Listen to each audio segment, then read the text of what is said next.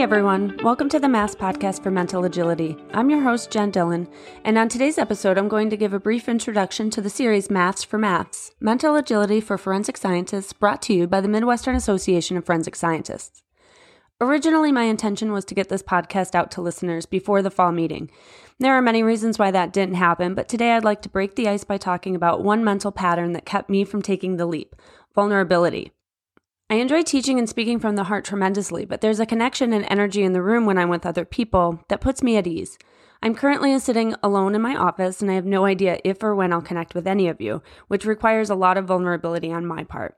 So my friends, this has been an exercise in mental agility for myself. Leaning into discomfort is a skill that I've learned along the way in the development of my own mindfulness practice, and I recognize there's no place for growth if we hang out in our comfort zone. As my favorite author, Brené Brown, says, we can choose courage or we can choose comfort, but we can't have both, not at the same time.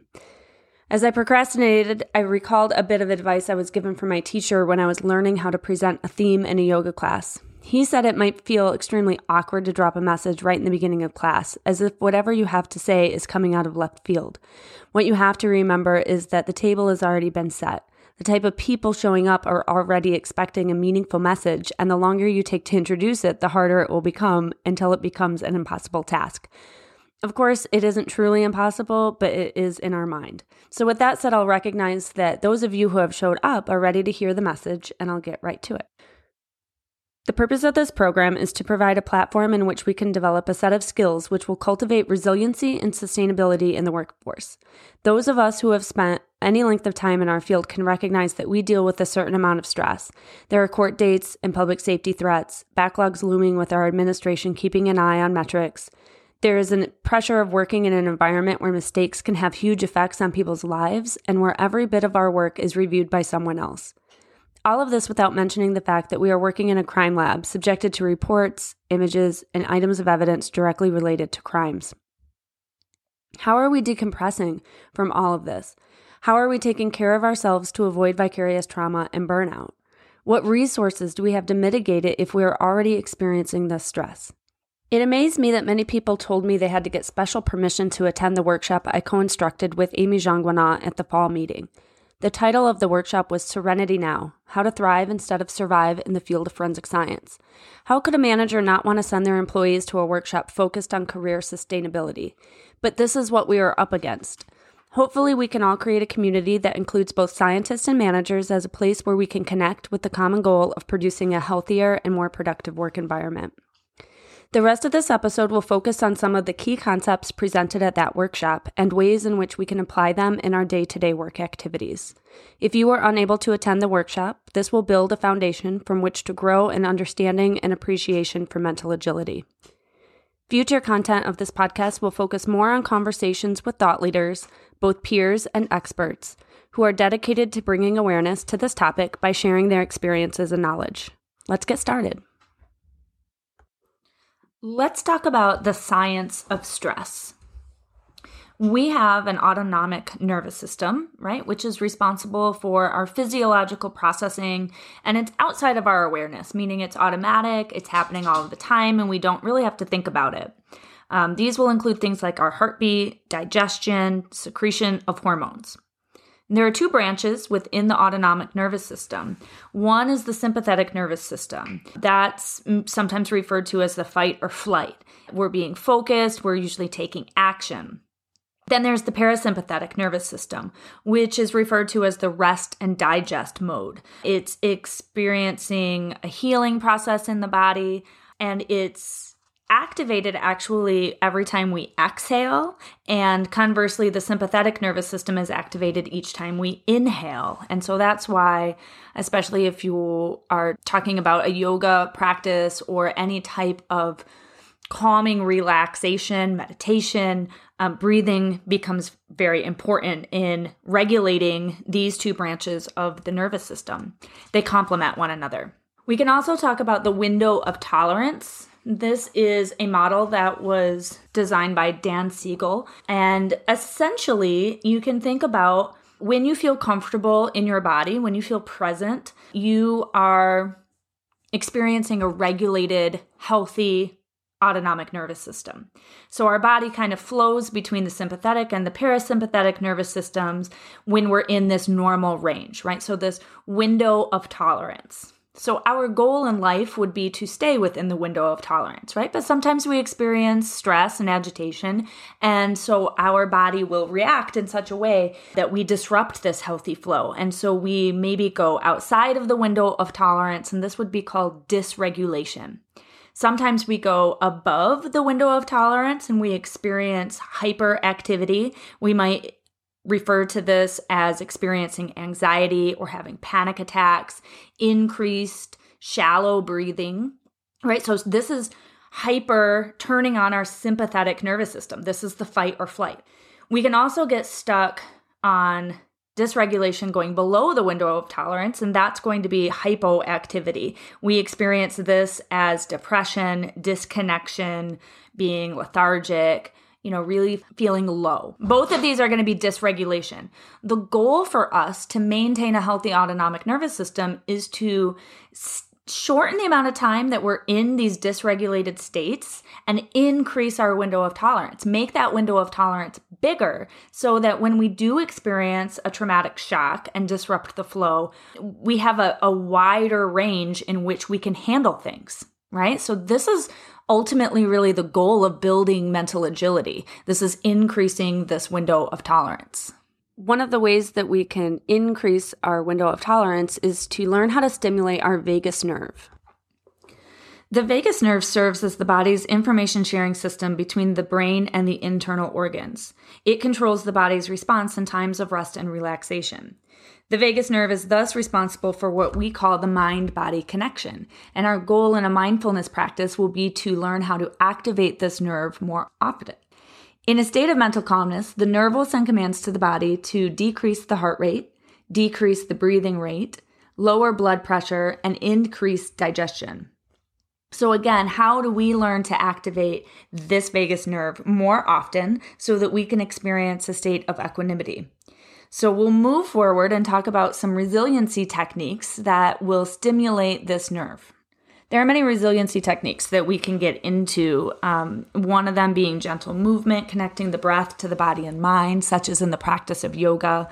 We'll talk today about developing a positive mindset, talking a little bit about the thoughts that are occurring in our head on a daily basis, what our mental patterns are, and how we can improve those mental patterns and habits to build some resiliency. And hopefully then we can apply those to not only our outside lives, but the workplace as well. It's important to know that any practice that we pick up is going to start with the awareness that we're working on ourselves first and foremost. We're not trying to change our external environment. So if some of us are sitting at work right now thinking, yeah, how do I change my coworkers so that they can experience more states of calmness and it'll make it easier for me to get along with them? That's not the attitude that we're approaching this topic from. We need to change ourselves, and through example, others may see the changes. And those changes will probably be really slow. And the process will probably be really difficult, and we'll probably experience some frustration in changing ourselves. We think about how difficult it is to change one single habit. Maybe it's diet or exercise, cleaning of the house, keeping ourselves organized, financial states, all of these things that we try, right? It's the new year, we start all these resolutions. Think about how difficult it is to actually change something. And changing ourselves is going to be the exact same. Developing this pattern is going to be a process. So we approach it with a state of non-judgmental kindness to ourselves, right? And we allow ourselves to move slowly through the process, starting with the awareness that we want to change our mental patterns, and that we will move in that direction.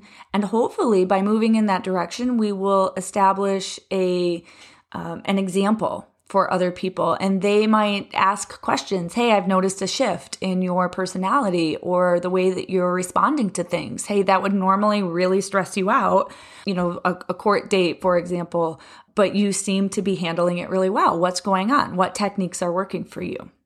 Let's talk about states of mindsets, right? There are two different mindsets that we can be in. One of them would be a fixed mindset.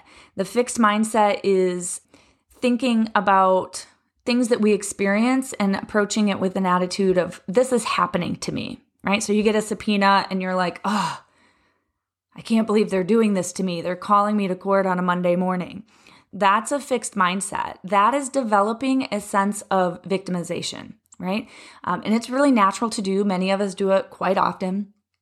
And we can think about different times in our lives and in our work situations where we do allow this to happen. So think about tech reviews. When we receive tech reviews back, it's like, why are you picking on me, right? So this is a fixed mindset. The opposite of a fixed mindset would be a growth mindset. The growth mindset is one in which an experience happens, not to you, but it happens. And you explore it, you feel it, you move through it. You experience something. It doesn't experience you, if that makes sense. Think about times in which you might live in that type of mindset, because we don't really have one or the other. We typically, as humans, will move through, depending on what else is going on in our lives and where we're at specifically that day. We may be more prone to experience one mindset much more often than the other. So if I'm experiencing a growth mindset or approaching things from a growth mindset, then I'll be saying things to myself like, yeah, this is difficult, but what an opportunity for which to grow. This is uncomfortable, but I know that being in a place of discomfort is the only place in which change can occur. So this is like finding our mental edge, right? This place where we're like, okay, I've reached the edge. I can build on from here. This is where I grow and I expand. So seeing something not as a setback, but as a set up for something new, that would be a growth mindset. So just take a moment. A practice that we can do on a daily basis is to write down every day, make 2 columns, fixed mindset and growth mindset. What experiences did I have today and which mindset did I approach it from? And make a list, and maybe we start to develop, physically start to see by the length of the column in each section, which mindset we are in by default. And then start to shift. So again, we want to create this awareness. As we become more aware of, hey, I'm really living in this victimized state a lot of the time. I don't like that and I'd like to move out of it. Then we can catch ourselves in the moment. So that leads us into a topic that I like to call thought watching, which is becoming more aware of the thoughts that we're having inside of our head. So mindfulness really is this ability to bring awareness to our present action. So what are we thinking, feeling, sensing without being under the control of all of those things, right? So we can have emotions without being emotional. We can train the mind to eliminate some of the thoughts in our head that might be a little bit more negative and promote more positive. Remember that all change begins with a thought. So the thoughts that are in our heads, the mental patterns that we already have, they're very, very instrumental in the actions that we end up producing. One thing that I learned that I thought was just kind of wild is a study from Stanford University stating that we have about 60,000 thoughts a day. 60,000 thoughts a day. And of those thoughts, 90% of them are repetitive. So that means we get into these mental patterns, right? And every day we might kind of get stuck thinking about some of the same things. Many times what we're thinking about are things that are stuck in the past and things that might occur in the future, right? So this is the crux of mindfulness. We are physically in the present. Our body is in the present, but where's our mind? Our mind is ruminating on the past and being anxious about the future. That's actually the nature of the mind. The mind I like to think of as a 4-year-old kid wandering around. It's got no dimension, no desire to, it's not goal oriented. It's just kind of all over the place, running around on the playground, right? And it'll take you up and down and all around. And that is the roller coaster of the mind. What are those thought patterns that we have? Again, starting to self-reflect, starting to think about what are our repetitive thought patterns. By the way, of those 90% repetitive patterns, 85% of those were shown to be negative. That's just the default mechanism of most humans, is that our thoughts are not necessarily positive. So let's start paying attention to what is going on, that voice that's inside of our head. And let's start noticing what we're actually doing when we engage in those thoughts, right? So Eckhart Tolle said, observe your thoughts, but don't believe them. This is important. Just because we have thoughts doesn't mean that they're fact. They're definitely not fact. It's our mind. Remember, it's a 4-year-old kind of gossiping to us, right? We don't have to engage in any of those thoughts. We can do what I call thought watching, which is just observe the thoughts as they come and go, and then leave them be. Let them pass like a cloud in the sky. There's nothing that says we have to catch each thought and ruminate on every single one. And what we do want to cultivate is this ability to observe the thoughts and catch the good ones. Find the ones that are serving us, the ones that are part of that positive growth mindset, the ones that will help us to reach a state of resiliency, right? That's the ultimate goal, and let go of the others. So catch a thought, say this one, this isn't good for me. Getting a tech review back and thinking, how snarky that person was, that's not doing anyone any good. That's causing me stress. That's turning on my sympathetic nervous system. That's increasing blood pressure, increasing my breath rate. Calming down is something I'm much more interested in. So that thought is not going to be something that I want to hold on to. And believe me, just because I practice these techniques doesn't mean that I'm necessarily good at these techniques. Some of these techniques we'll find are easier to practice on some days versus others. Some are easier to practice in my personal life versus at work, right? So this is all this self-compassion component of a mindfulness practice. So we want to watch for when we go down the rabbit hole, right? That's what can happen if you catch a negative thought and then you hold onto it and then you start feeding that negative thought. You go down the rabbit hole. I've been there many, many times. I deal with anxiety, and one of my favorite examples of how I went down the rabbit hole would be a time I was in a car with a good friend of mine, and I saw this man acting really erratically on the side of the road. It was a busy intersection, and he was kind of pacing frantically and arms up in the air and talking to himself. And a normal individual may have seen this person and thought he's, perhaps not all there. I immediately decided, as the dog lover that I am, that he probably lost his dog and the dog ran out into the street. And I quite literally started explaining to my friend about how there's a dog and we have to find it, and I didn't want to lose the dog. It's hilarious to think of now, but I was near panic attack. And I created this animal, right? The man wasn't carrying a leash, anything that would make me lead to signs that he actually had a dog. In fact, I think he had an umbrella in his hand. This is the rabbit hole. This is just where you jump into your thoughts and you go down the spiraling land of craziness, right? Thinking Alice in Wonderland rabbit hole. We don't want to live in that world where we are just thrown and controlled by our emotions. So the goal is to learn to watch the thoughts, simply observe them, no need to believe them, and let them go if we determine that it's not going to serve us. So if we, for example, tend to have an internal dialogue that's, I'm stressed out and I hate this feeling, I don't enjoy this, right? If this is the self-talk, maybe start catching those thoughts and start saying things internally like, all right, I'm watching these stressful thoughts come into my head. I wonder where they're coming from. I wonder what's causing the stressful thought, right? Or I feel anxious. This is awful and I can't get away from it. I'm stuck, right? Victimizing mindset. This is the fixed mindset. So maybe we can turn that around and say, I notice anxiety. I feel it in my chest. I can accept that I'm having an anxious moment. Let's see what we can do about it. I know if I breathe slowly, that I can turn on my parasympathetic nervous system via the vagus nerve, right? I can approach this a little bit more mindfully. I'm not my anxiety, I'm just feeling an anxious moment. There's a big difference. That is not victimizing.